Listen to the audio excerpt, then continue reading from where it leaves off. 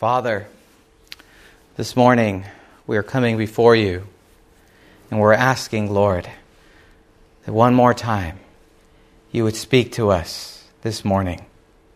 May it be your words and not mine. May you speak to our hearts. May anything that's here that's distracting us, Lord, just for a few minutes, may we surrender our attention to you. For we ask in Jesus' name. Amen.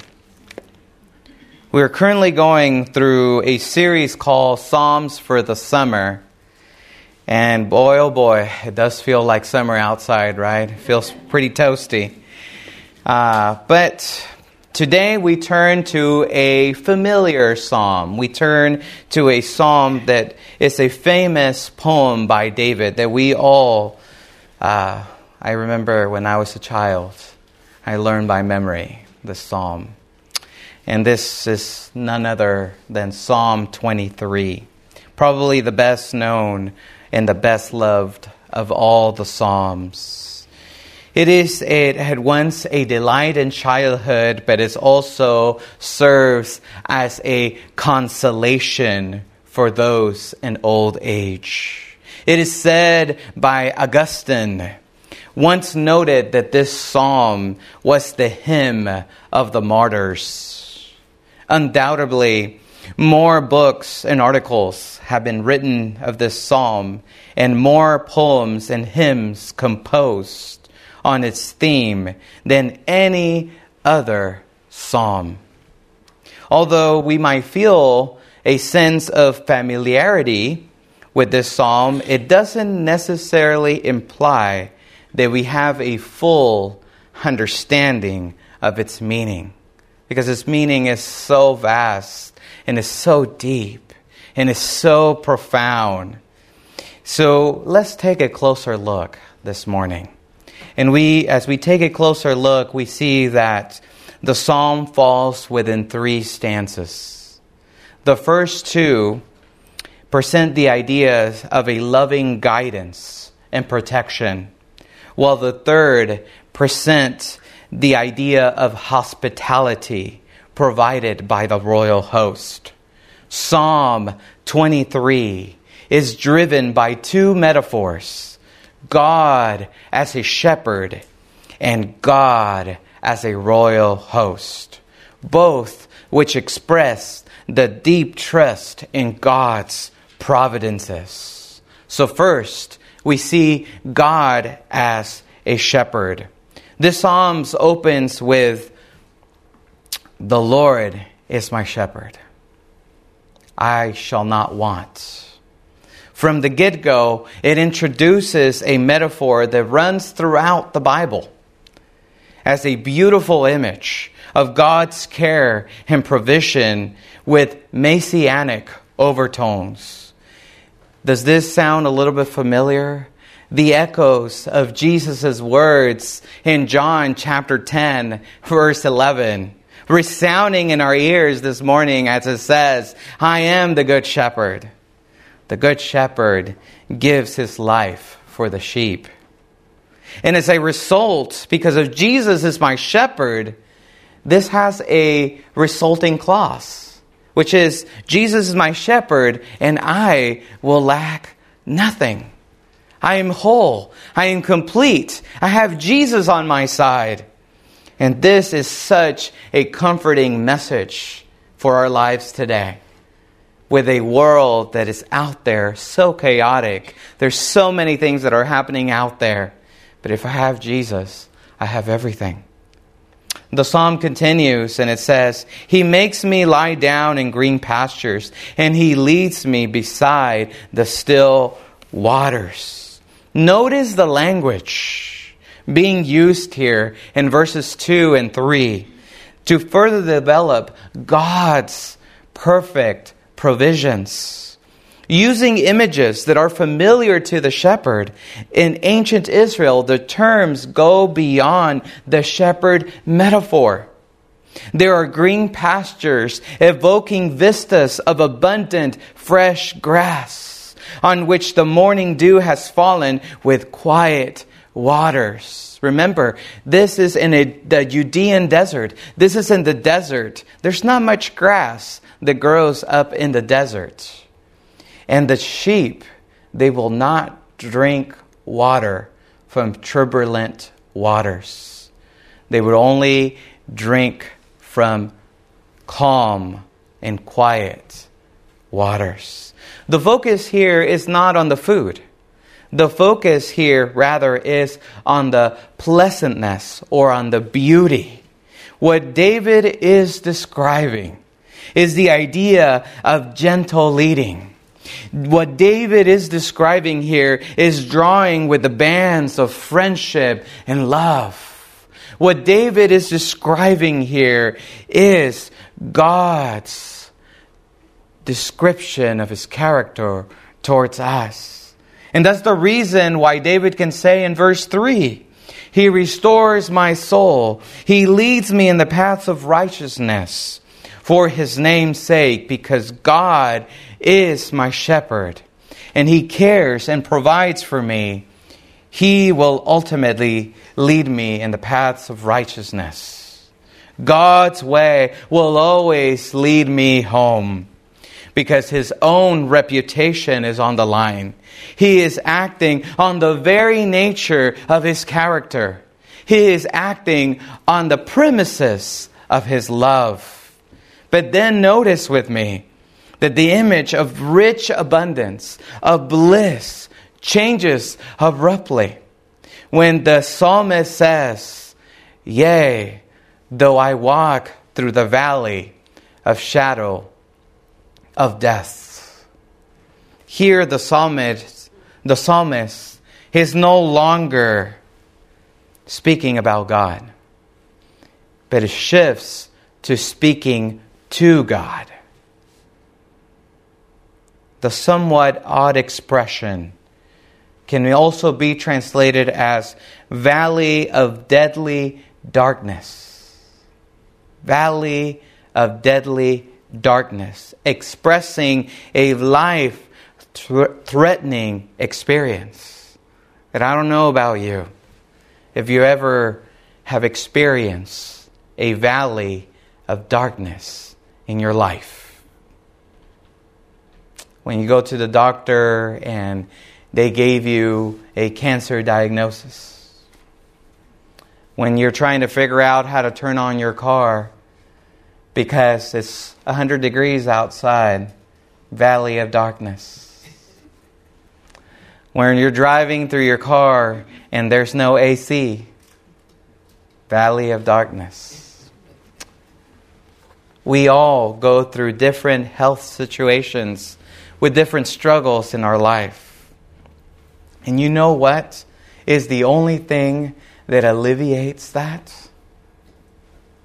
Is the immediate presence of God. I don't know how many of us, when we're going through these struggles and we're going through these challenges and these difficulties, we know intellectually that God is there with us. But do we really believe it? Do we really perceive it? Do we really take moments in our lives as we're going through our day to truly and honestly connect with God? God, I'm going through this struggle. God, I'm suffering here. You know my challenge. I have a need, God. The only thing that alleviates it is the immediate presence of God. That's the reason why the psalmist says in part B of verse 4, I will fear no evil, for you are with me. When God's presence is there with us, that's the only thing that can bring us peace and that can bring us to the final tone in our life where we realize, God, even when things are not okay, it's okay. Because I know you're with me. As I'm going through this valley of darkness, your rod and your staff, they comfort me. Verse 4, in essence, is the climax. Verse 4 is the center of this psalm, and here is where the psalmist shifts from the shepherd metaphor to the royal host. First, God as shepherd, and now God as royal host. This metaphor, God as royal host, is done through the juxtaposition of two seemingly redundant terms.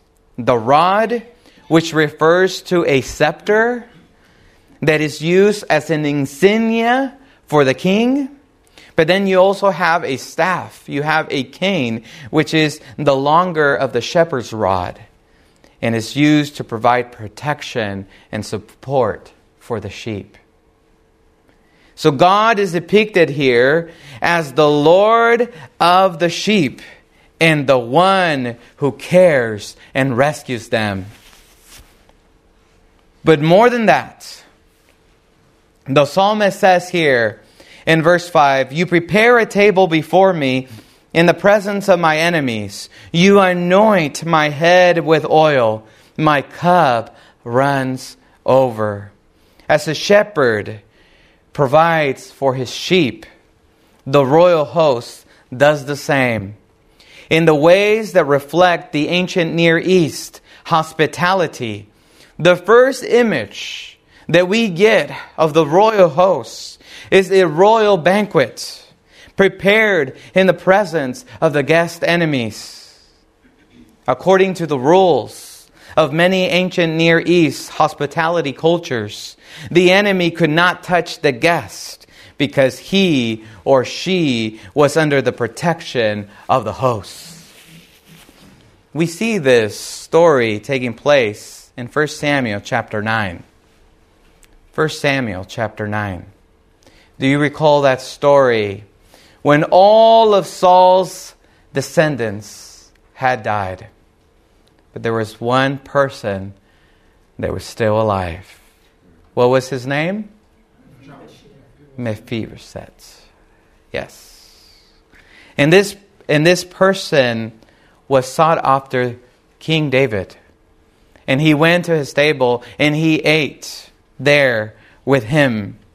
And he was protected from his enemies. And there was an abundance of food. And he could go at the king's table and eat daily. But that's not all. We see this royal treatment continues as an oil is being poured onto the guests' heads. And a treatment is reserved only for royal guests. Finally, there is a cup that overflows and satisfies all possible thirst, which according to the hospitality rules was continuously refilled. Imagine being at a table when you always have your fill and you're never hungry. You're never thirsty. The psalmist concludes by saying, "Surely goodness and mercy shall follow me all the days of my life, and I will dwell in the house of the Lord forever." He says, surely goodness and mercy shall follow. Do you remember that in the beginning of the psalm is talking about a path of righteousness? But here, the imagery that is being used here is not the path of righteousness. It's not righteousness, but the key word in the first image now is a Hebrew word that is used that is chesed. And this rich word is a covenantal word. This word is a word that is difficult to convey in one English word. Because this word, all across the Bible, all across Scripture, this is the word, this is the one word that is always used to convey God's character towards His people. This word sometimes is translated as mercy, but the range of meanings includes terms as love, faithfulness, loving kindness, and loyalty. This is God's essence, very essence of His character and His posture towards His people. He is chesed towards us. We don't deserve it, but God is cursed towards us. And the house of the Lord is both a palace, but also a temple. This covenantal term, kesed, does not only follow, but it pursues and makes one return to the house of the Lord. This is the result of righteousness. This is the result of God's loving kindness, to return to the house of the Lord.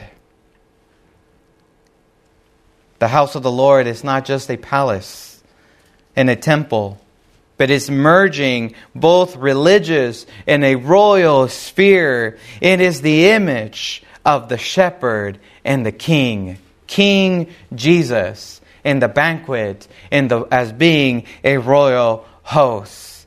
This is a deep theological meaning that we often overlook because we read the psalm and we read Psalms 23.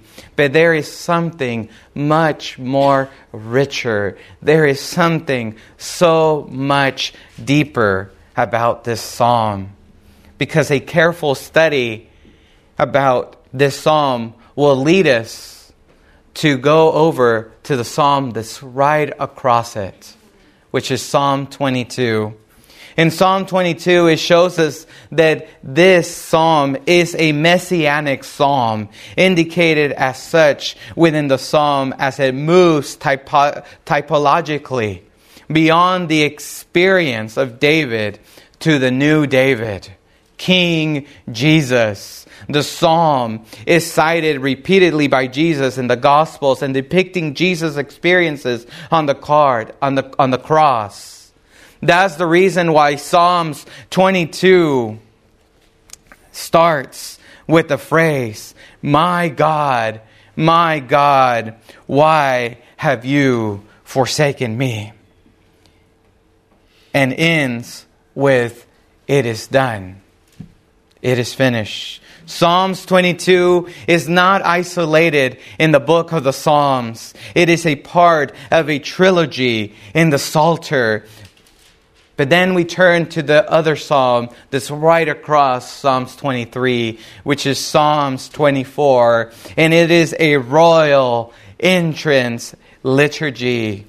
And it is also ultimately a messianic psalm pointing to King Jesus and the ascension and the entrance into heaven, and in antithetical to Jesus' ascension in the entrance into heaven. That's why the angels shout, "Lift up your heads, O ye gates, and the King of glory shall come in." Who is this King of glory? The Lord of hosts. He is the King of glory. And sandwiched right in between these two psalms, Psalms 22, which is the psalm of the cross, and Psalm 24, which is the psalm of the crown, we found right in the middle, Psalm 23, which I suggest is not just a psalm of comfort, not just a psalm of care, not just a psalm of providence, not just a psalm of hospitality, but this psalm, may I suggest, is a psalm that talks about the Lamb of God. He is not only the shepherd, but he is the sheep. He is none other than the Lamb of God that takes away the sin of the world. He trusted his Father, the shepherd, and he came down to die on the cross for you and me. Right in the middle of the psalm, we see Jesus coming to earth for you and me, surrendering everything and coming down to save us. So you see, this is not a psalm just about a sheep and about King David, But this psalm is about the ultimate king, King Jesus. And so what this Psalm 23 reminds us is that in this life of suffering, or in this life of pain, in this life of plenty, or in this life of want, God is good and worthy of our trust. He gave it all for us. In the midst of all of our problems, God entered into this world. In the midst of our uncertainties, we can be assured of lasting security, intimate communion, abundance, and happiness in the presence of God. We can trust and have confidence in God because He loves us so much. So then what is going to be our response? As we contemplate the message of the Psalm, as we contemplate the Lamb of God being slain in the cross for us to pay the sins of the world, to pay my sin, to pay your sin. What is God stirring in my heart this morning? Will I continue going on my way? Or may this summer be a summer of consecration? May I come over to God. May I surrender not just 35% of myself, not just 50% of myself, not just 75% of myself. May I surrender all of ourselves over to God and allow Him to be the ruler and the King of my heart. What is it going to take for me to make a difference? For me to accept God and to honestly say, God, you have full control of my life. I'm done fighting. I'm done going through the motions. God, I want to rely more on you. And if that's the case, then there's one practice that we might call ritual that the church has had over the centuries that shows and communicates our dependence upon God, our reliance upon God, and it's the practice of communion. As Adventists, we practice what we call an open communion. And what that means is that you don't have to be a Seventh-day Adventist member to share. But if God's sacrifice is so meaningful, He is the Paschal Lamb that was slain from the foundation of the world. And if God's sacrifice is so meaningful in your heart, and you want to say, Lord, I surrender myself to you. I want to make things right. I want to renew my walk with you. All who have committed their lives to Jesus may practice. If you believe in Jesus Christ and you have accepted Him as your Lord and Savior, then I invite you to share the bread and the fruit of the vine. And let's come together as a family and celebrate God's goodness and rejoice together as a family of God in unity and love, and show our appreciation for what God has done in our lives. So at this moment, we're going to conclude with a prayer. But as we conclude with a prayer, there's going to be some deacons on the hallways, and they're going to point us into the direction where we may go as we go into the ordinance of humility. And so I would invite you, if God is stirring in your heart, this morning is the morning to go ahead and participate, to make things right with God, to take this a moment of reflection and to say and to think, where's my life? Where's my life heading this morning? And so let's go ahead and pray, and then after that, there will be people signaling you where to go. Let's pray. Our Father in heaven, this morning, we are surrendering ourselves to you. And Lord, we are asking that as we go through this ordinance of humility,